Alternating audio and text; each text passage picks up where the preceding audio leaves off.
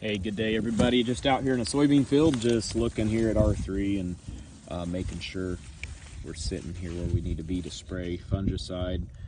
One thing I wanted to point out is when you see these trifoliates here bundled up, I have not been counting that as a full node, a developed node.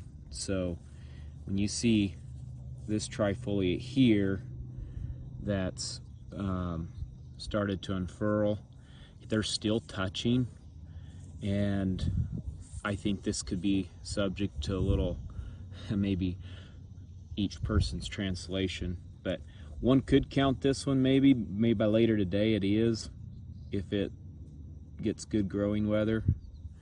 But if you want to be sure, you can count these here down to here. I say to be sure. But we're seeing in this case, we're seeing a pod here over 3/16 inch long, and then we're seeing up here a little higher, we have some pods forming here as well. So whether we're counting this one that's just being developed, or we're going down here to the fourth and counting this one, for sure this one. So I guess my point is, in my mind, I would kind of look at this plant and say we're just there at R3, because we could argue that this node up here is pretty much developed.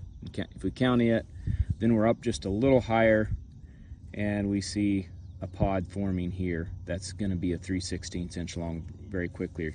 So down here we definitely are. We fall down lower, we see more and more pods. So I guess, long story short here, I'm just going to count this one here at right in R3, optimal time frame for spraying and applying fungicide.